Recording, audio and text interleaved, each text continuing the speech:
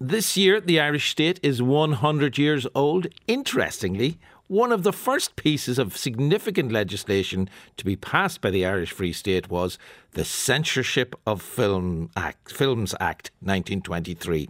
The history of the Irish Film Censor's Office, which spans 8 decades, 9 film censors, reflects a fascinating glimpse of Ireland's socio-political and cultural history since the foundation of the state, and the censor's notes and judgments are now available to study in the National Archives. We send one of our film critics, who also happens to be Professor of Film Studies at Trinity College, Ruth Barton, along to the National Archives to study and share what she found out about how films were cut, banned or approved, indeed, in the past century.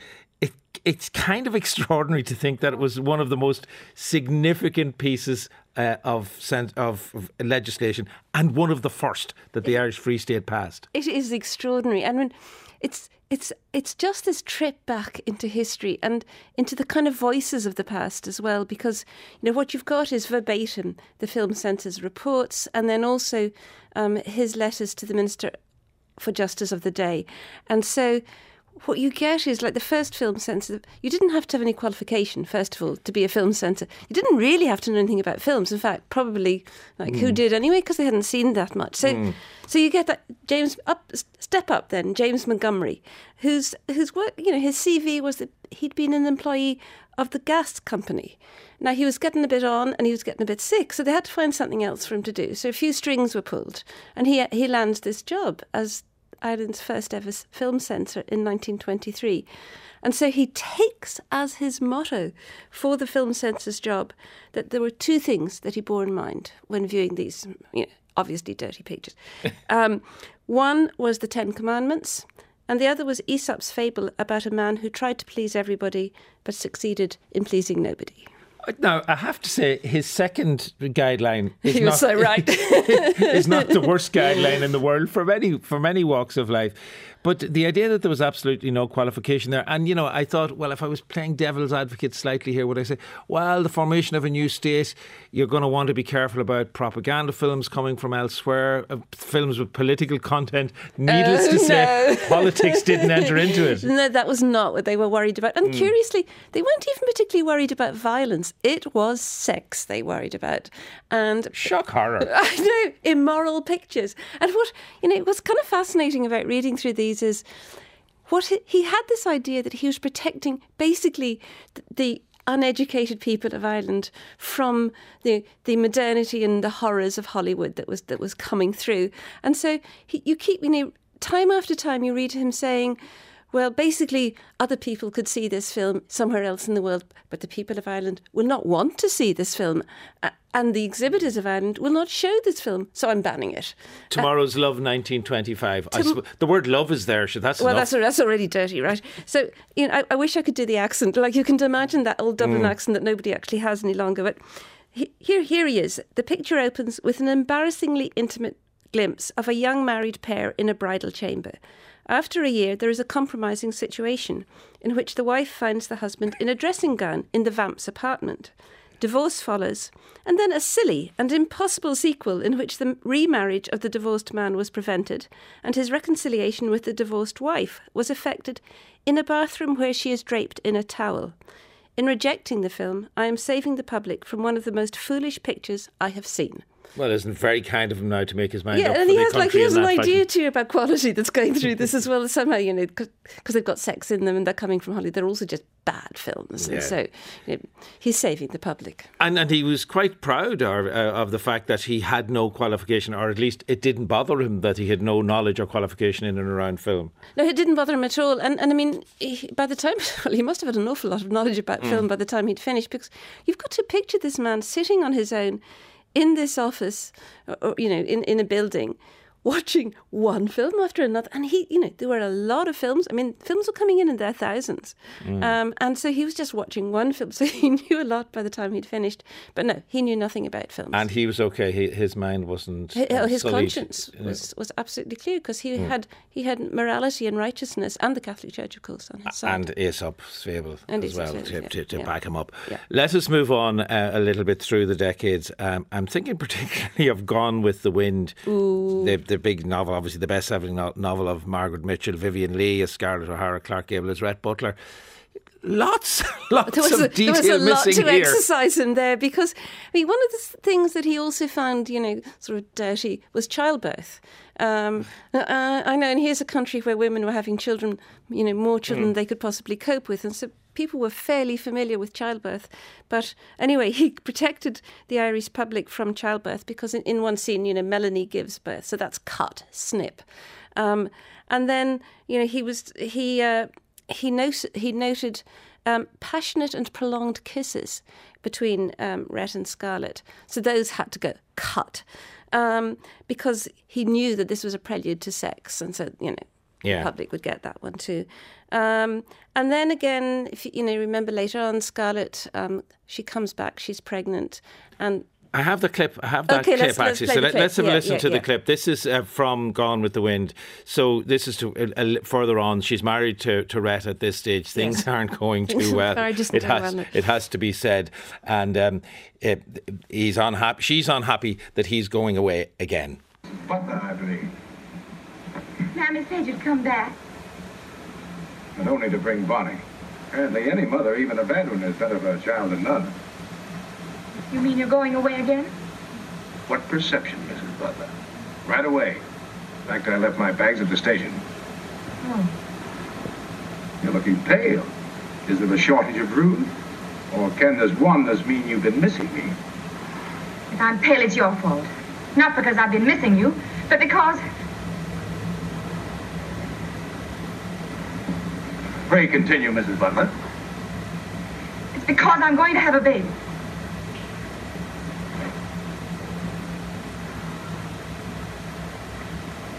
Indeed. And who's the happy father? You know it's yours. I don't want it any more than you do. No woman would want the child of a cat like you. I wish it were anybody's child but yours. Well, cheer up. Maybe you'll have an accident.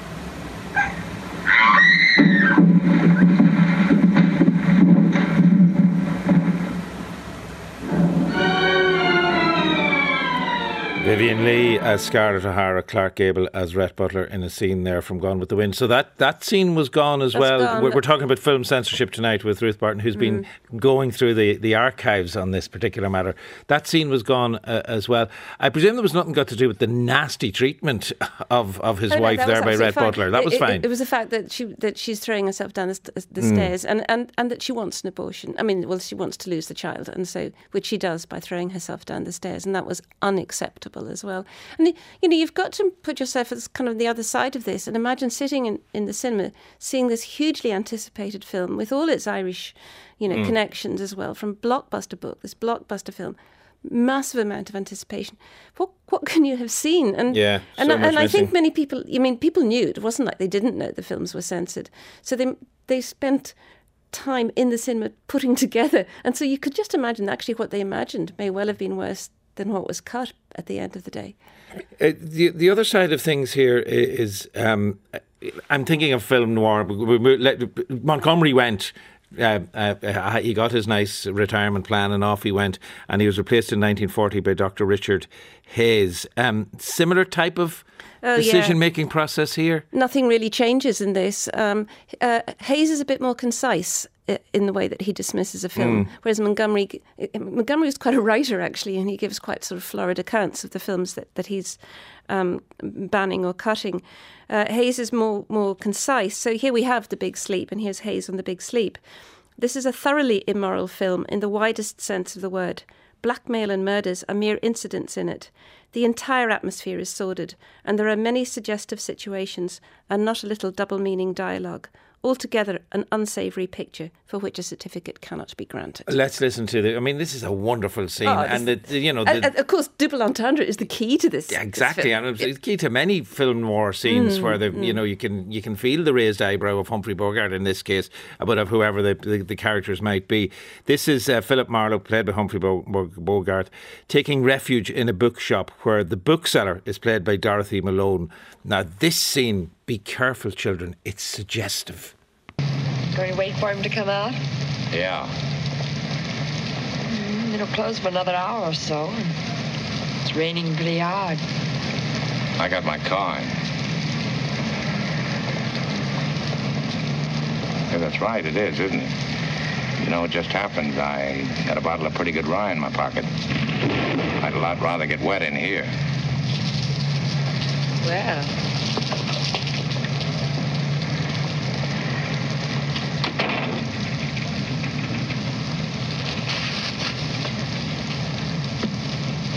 Looks like we're closed for the rest of the afternoon.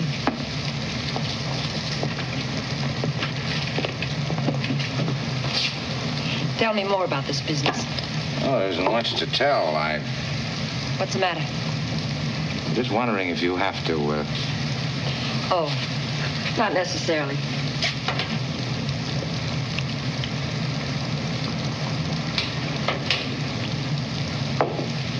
Little things like that make enough. Hello.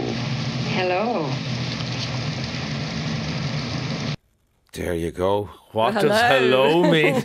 Is what I'm asking myself. That's a scene from The Big Sleep. One again. So this was cut, Ruth Barton, from the version of the film that was seen here in Ireland. Yes, it was. And so again, I mean, if you and what would happen? You know, would you see something? actually, that film was banned. So they the film in its entirety was that banned. One, so you know, going back to Gone with the Wind, say you could see it, but cut. This was just straightforward banned. You couldn't see it at all.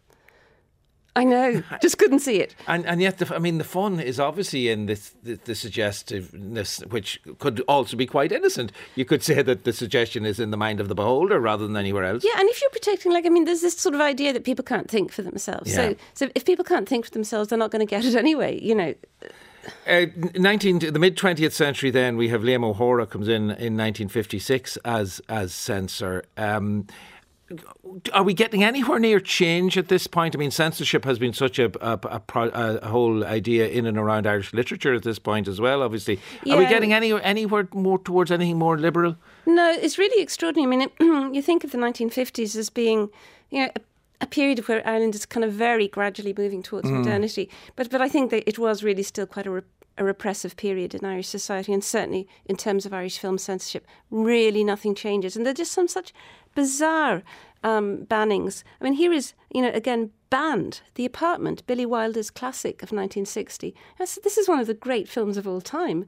And the basic setup here is the problem of what's going on in the apartment, isn't it? Yes, that's right. Yeah, sex. And we just can't. And again, there's no worry about violence. It's always about, you know, immorality, and you know, he wasn't in on his own, because there was an appeals board as well. But the state had set up the appeals board to represent almost an equal sort of set of judgments. Was it O'Hara that said, you know, he didn't like the fact, because it is very personalised when you have a film censor. A board is a much fairer way of doing it, because you might also have a breadth of opinion across the board. Yeah, it slightly depends who's on the board, though, because I mean they had representatives of the church, they had representatives of sort of you know, they had doctors, a university lecturer, but they weren't exactly the most liberal lot in terms of who had been chosen. So by and large, they backed up the censor, but what they were really pressing for, and the censor absolutely was opposed to, was certificates. You know, you've become, which of course is the case now, classification of films. Classification, which is where we're at, which is not. And O'Hara also had to deal with the arrival of television and RTE, and he wanted the film censor to be across that as well. He did, and what you see, RTE was very clever, because they sort of gave the impression that the films they were showing had been passed by the film censor. And they hadn't been. Yeah. And so there was this tension arose between the two sets. Finally, I mean, it's 1979 we're talking about here. We're not talking about the past history. The Life of Brian, of course. Why was this? Well, of course, there are a million reasons. I think you might think of, you know, every sperm is sacred. I hesitate to say that on even now, but yeah, I mean, its whole attitude, and it's religion, it's sex, it's everything from Life of Brian. Ban it. Yeah, ban it totally. When did it finally get to our screens? Do you know that offhand? No, that's not. Because, I mean, it's extraordinary that it did take so long to get there. Let us finish by listening to a little scene from The Life of Brian. All about where you're going to go if you're going to be crucified. Michael Palin is a Roman officer here, lining up for those who've been condemned to crucifixion. Next. Crucifixion. Yes. Good.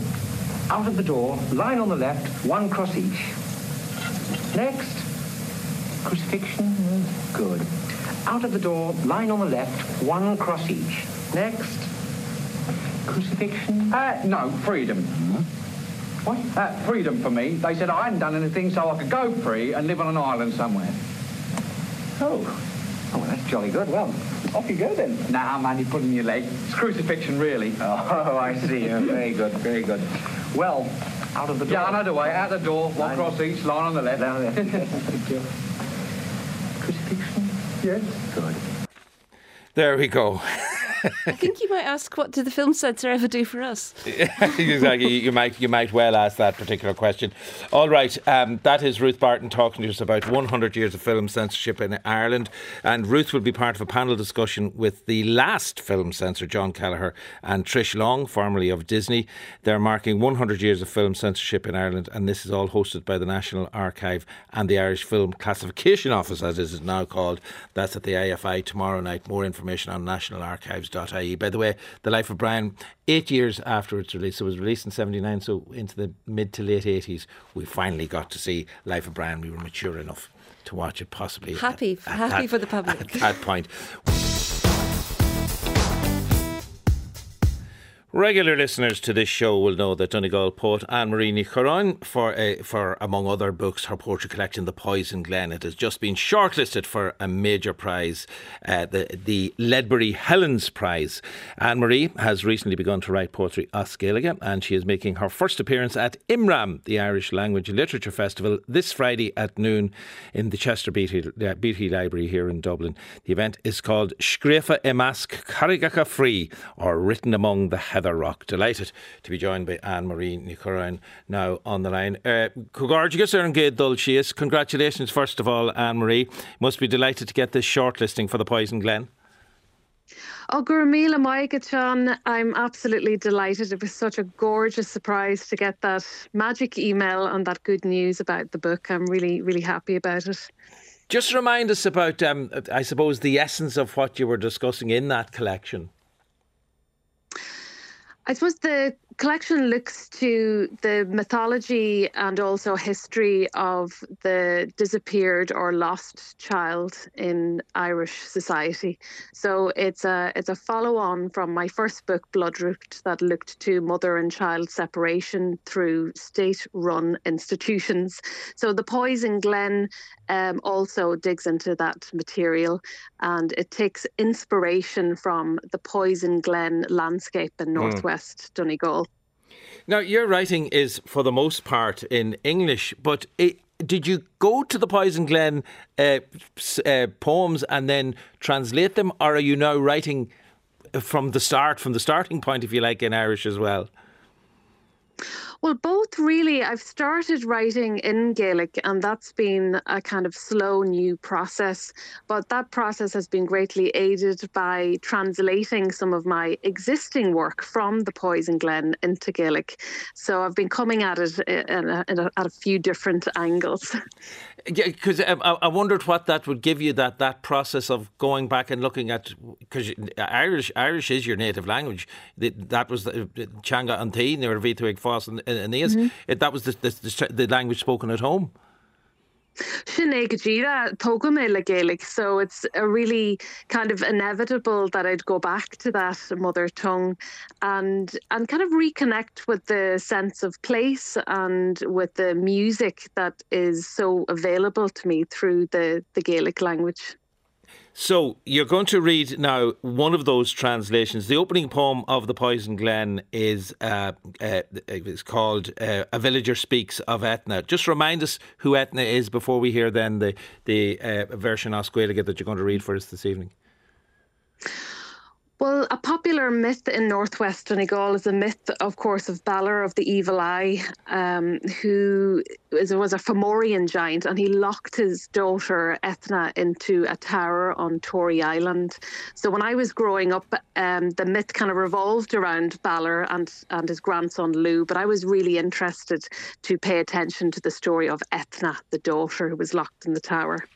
All right, so the poem in English was A Villager Speaks of Etna. You're going to leg doing a nocht on Don as Gaeilge. Laurian dinna den chlachan Etna.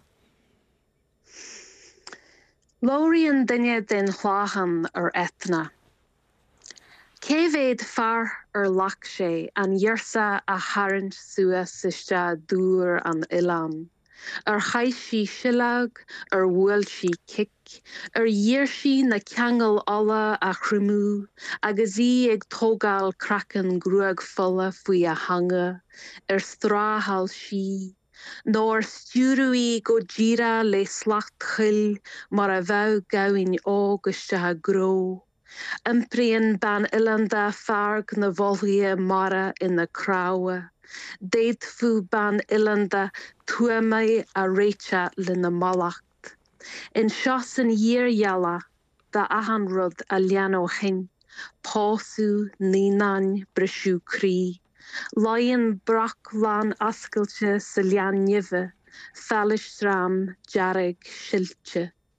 Tá sé scrífa seo a más caraga fríoch agus súl letra, ní hanmhí dá heithir a bhí inti, ní dúis í dá fear céile. And Marini Charan agus í ag léomhadán Lóríonn duine den chláchan ar Etna, a poem that she originally wrote in English as a villager speaks of Etna in her collection, The Poison Glen.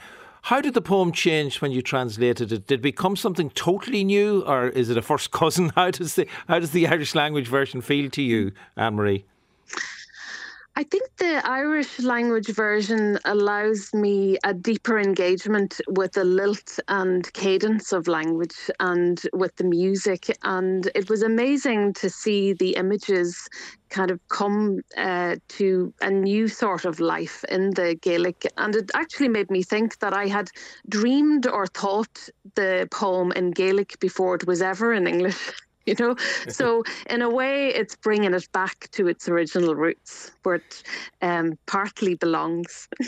What do you think kept you, if you like, from writing in Irish initially? Or was it just that English seemed the natural way to go? What was that debate in your head, given that you feel you might have dreamt it in Irish previously? I think that a lot of my reading material when I was in my 20s was in English, you know, and my education was in English. And so I took this kind of circuitous route back to the Gaelic language. But, you know, I think it's inevitable as well, writing about historical trauma and loss in Ireland and the mother and baby homes and the institutions, that eventually I would want to go right back through a landscape associated with Gaelic.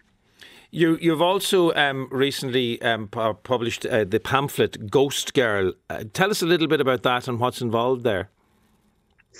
So Ghost Girl was a commission of the Donegal Decade of Centenaries to look at workhouse histories, and I became really interested in Stranorlar Workhouse, which was set up in the 19th century for the local poor, but by 1924 it had transformed into a state-run home for unmarried pregnant women and their children. So I designed this pamphlet as a kind of praise book or a gift book for the mothers and children, 1,646 unmarried women of the Stranorlar home who passed through. So it's a kind of a celebration book for them. Well, you might finish then with one of the poems from that, The Handy Woman Tends to a Sickly Child. Let me unfurl your fist. I see fields of sweet grass in your palm, tufts of bog cotton like pocket moons quivering. You are here now, safe as a stone under my latch. June breath and seven suns' breath, breath of fern in the bonfire sky, breath of the badger's claw, breath of the plover's nest, a breath to tilt back your chin and prise cleanly a snub thumb in between the lips, to open up that pit and flower down into your mouth a silty star. There, the cure of the breath is given, like a stream of foals passing through the creaking pines. And Ciara Nic Chormaic there reading her poem The Handy Woman Tends to a Sickly Child from her pamphlet Ghost Girl. Gorgeous Arish, Anne-Marie, agus Gormacha got Svetling and Nocht. Gurmila Maiga, the Ihawaii. Ihawaii. Anne-Marie Nic Chormaic and Shin, and Anne-Marie will be taking part in Scríofa Imasc Creaga Cafree, or Written Among the Heather Rock. This is a panel discussion taking place on Friday the 10th of November at the Chester Beatty Library in Dublin, all part of IMRAM, the Irish-language literature festival, which takes place from the 10th to the 18th of November. IMRAM.ie for full details on that. Now, a new documentary called Bhéal is an exploration of the rise of hip-hop and electronic artists in Ireland who are embracing oral traditions of folklore, ancient poetry and sean-nós. An ensemble piece. It features Irish language rappers Sean Mori O'Murgasa and Oisin Mac, producer and multi-instrumentalist Feda, and Limerick rapper Strange Boy. It's directed by Ciara Nic Chormaic, who he spoke with previously around the time of her film Clouded Reveries, or Aisling Trí Néalamh, an exploration of the acclaimed writer Doireann Ní Ghréafa's work. And delighted to have Ciara with us in studio once again this evening. The inspiration here, Bhéal, obviously from the mouth, because we're talking about hip-hop and we are talking about spoken word artists, but spoken word artists for the most part three Gaeilge. Yeah, indeed. Thanks for having me on, Sean. I suppose Bhéal was born out of an idea whereby I suppose I grew up listening to hip-hop. I'm really enthusiastic and kind of love the art form, and I suppose it just had been, and during the 90s when I grew up with it, it was American and UK was predominantly what you were kind of listening to hip hop from those places. And in more recent years, I just started to notice, this really interesting scene that was happening. And I was kind of working on an idea more around a TV series, and I was approached then by Jennifer Healy, a producer at Mind the Gap, who's also working on an idea, and we kind of started working together on looking at, I suppose it's an exploration of identity as well. Well, what really struck me looking at watching the movie was like all four artists that we've spoken about there, Maury, Oisin Mac, Feda and Strange Boy, they are all absolutely clear on, I think of hip hop as modern urban music. They are clear on how ancient a form effectively hip hop is, if you like. It's a reimagining of an ancient form.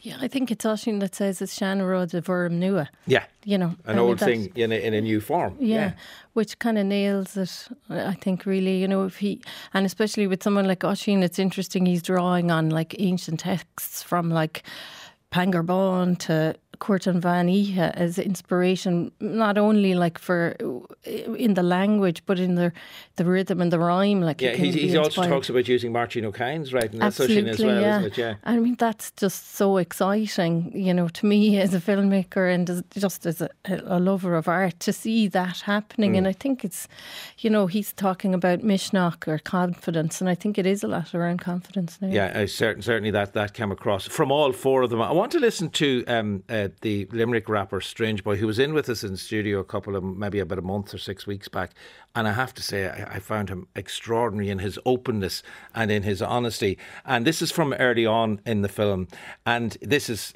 Strange Boy explaining how the Irish accent is so suitable to hip hop.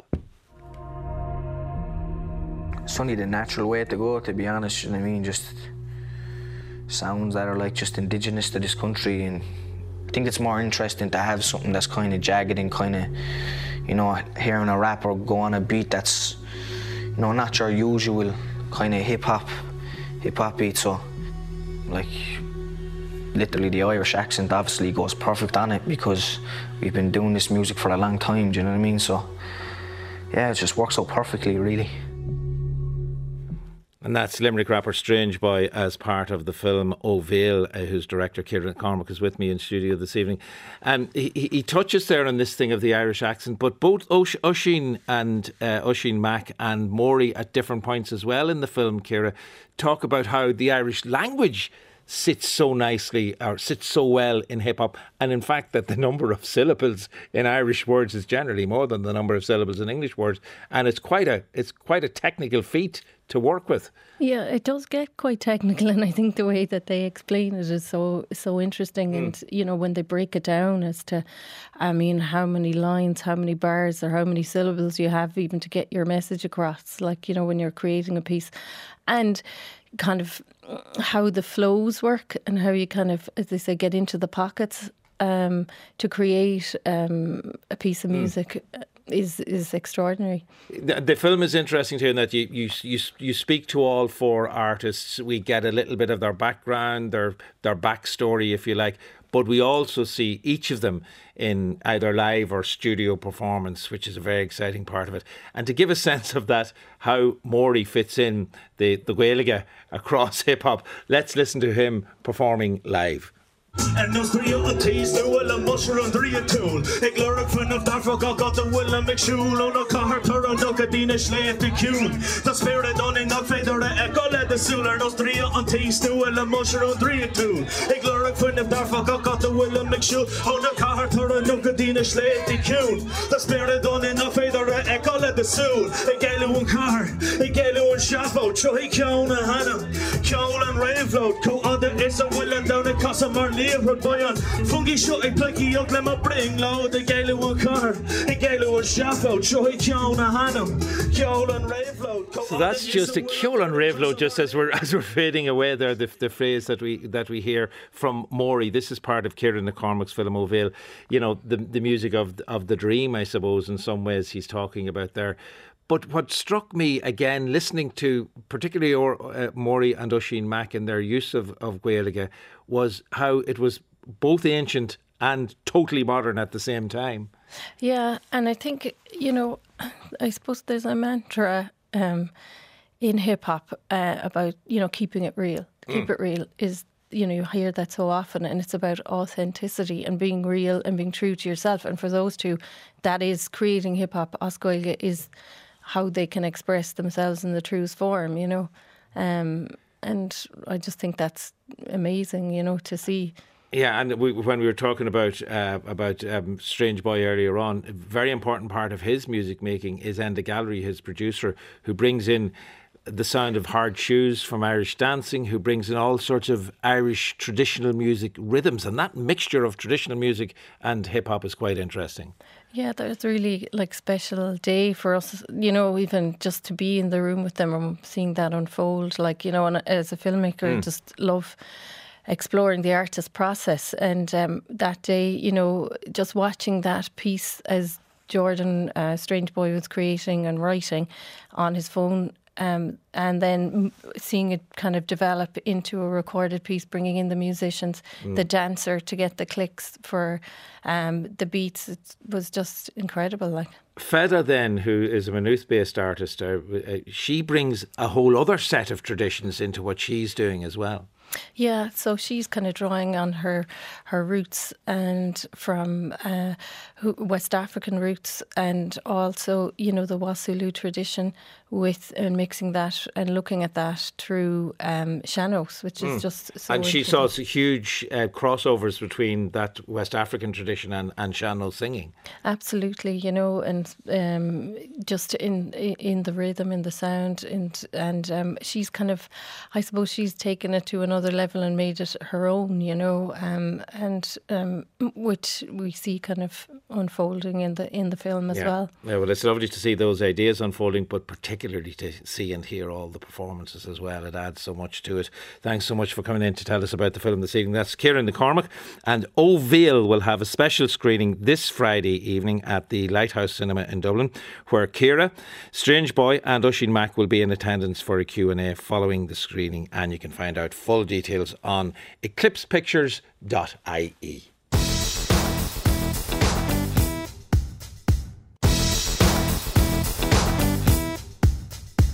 When In the Black Fantastic exhibited last year at the Hayward Gallery in London, it was lauded as a visionary cultural event showcasing contemporary and historical black artists with speculative visions of the future drawn from mysticism, mythology and history.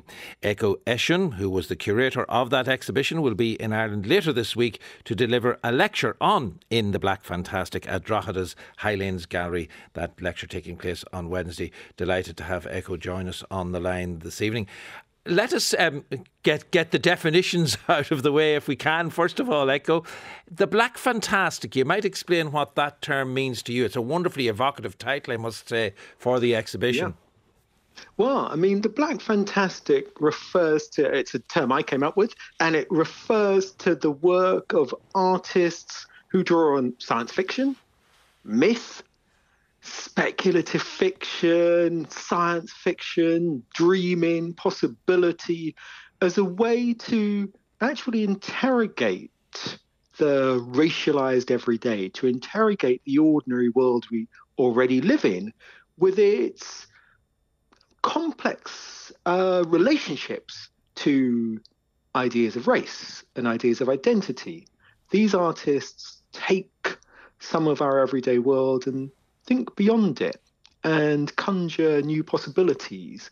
And one way to think about that in broader terms is that we're all living in a fantastical era right now. If you think about the popularity of science fiction or Game of Thrones or even Harry Potter, all of these things where we speak a language, or Marvel movies, we speak a language, a popular language through the fantastic. The Black Fantastic is a version of that looks and thinks about race and identity and possibility in the most spectacular and imaginative terms. I think if we give a very specific example of one of the aspects that you speak about at different points along the way, tell me a little bit about Ellen Gallagher and the idea of this myth of, is it Drixica? Am I saying that correct? Drexia, I beg your pardon. So this is important. This is kind of captures it very well for me. Yeah.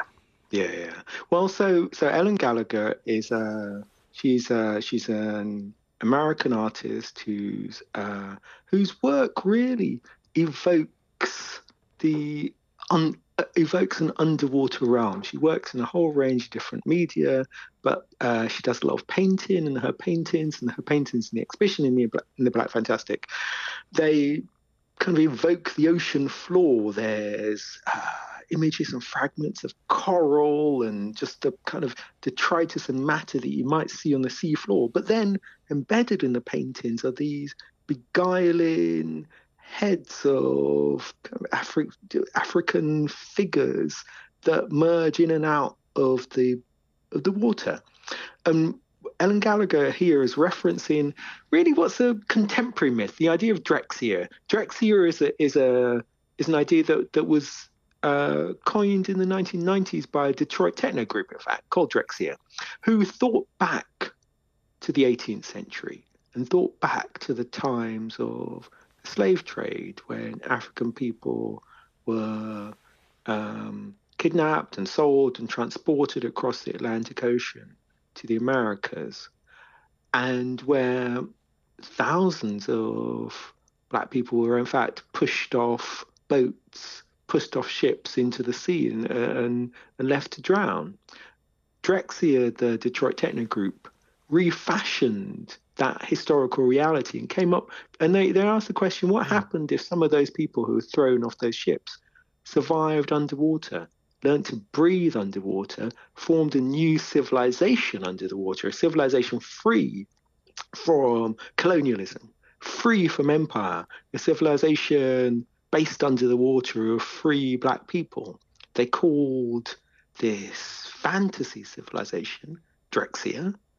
It's an imagined idea of a realm of undersea freedom, but the basis of that myth, the basis of that idea remains in real history. It remains within the appalling history of the slave trade. But it's a way of turning over that history from a history of violence and exploitation and degradation into a story of possibility and of speculation.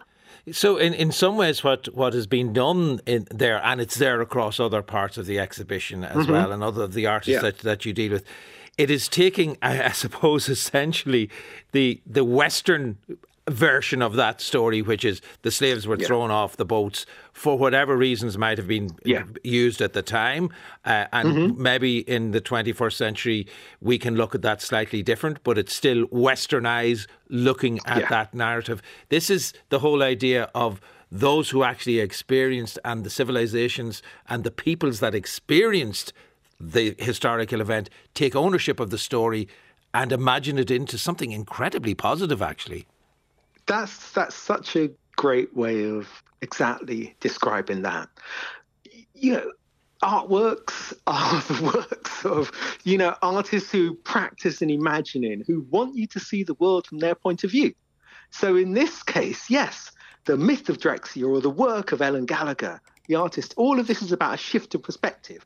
All of this says, well, what happens if we think about these historical events, as you say, from the point of view of the black people involved rather than the white people involved? Not to say one is necessarily better than the other, but just to say that what happens then is we enter a different realm. We enter a realm of resistance, of liberation, of dreaming aloud, of possibility. And as you say, we invert these extraordinarily bleak histories and find within them a route towards self-fashioned possibility, towards a new way of seeing and being and reckoning with the world. It strikes me, I mean, I love the Drexciya myth and the way it really takes hold of that story, takes it by the neck and says, get out of the way, this is our story. There's something really incredibly strong in that act. And funnily enough, Afronauts are another aspect that you like to talk about. And this is this idea of space travel. I interviewed Janelle Monáe, a few years back now it is at this stage. And I remember she had this she was starting to develop almost this, you know, astronaut, a creature from another planet, another realm. She was beginning to develop that persona. How does somebody like that from popular culture, what they're doing, how does that fit into what you're talking about? Janelle Monáe is a really good example exactly of this territory. I suppose my point overall is that I curated this exhibition last year at the Hayward, which I'm talking about later this week. But one of the things that inspired me was that all around across popular culture, in visual art, but also in music, also in film, also in literature, you see different black creatives thinking about the speculative possibilities. Janelle Monáe is exactly in that territory. She conjured herself as an Afronaut. But we can even think about Beyonce with Lemonade. If you look at the film of Lemonade by Beyonce, it's full of these references to African myth, to African collective memory. If you look at the movie Black Panther, which is a huge, billion-dollar success, this is the same territory of black speculation. And you know, a lot of what you're talking about here is mythology. It is fantastical. It is folkloric. It has fables within it as well. We're not averse to a bit of that in this country either. And I'm not sure just how aware you are of the colonial aspects to the place you will be on Wednesday evening, delivering this lecture and discussing the Black Fantastic. You'll be in Drogheda in the Highlanes Gallery.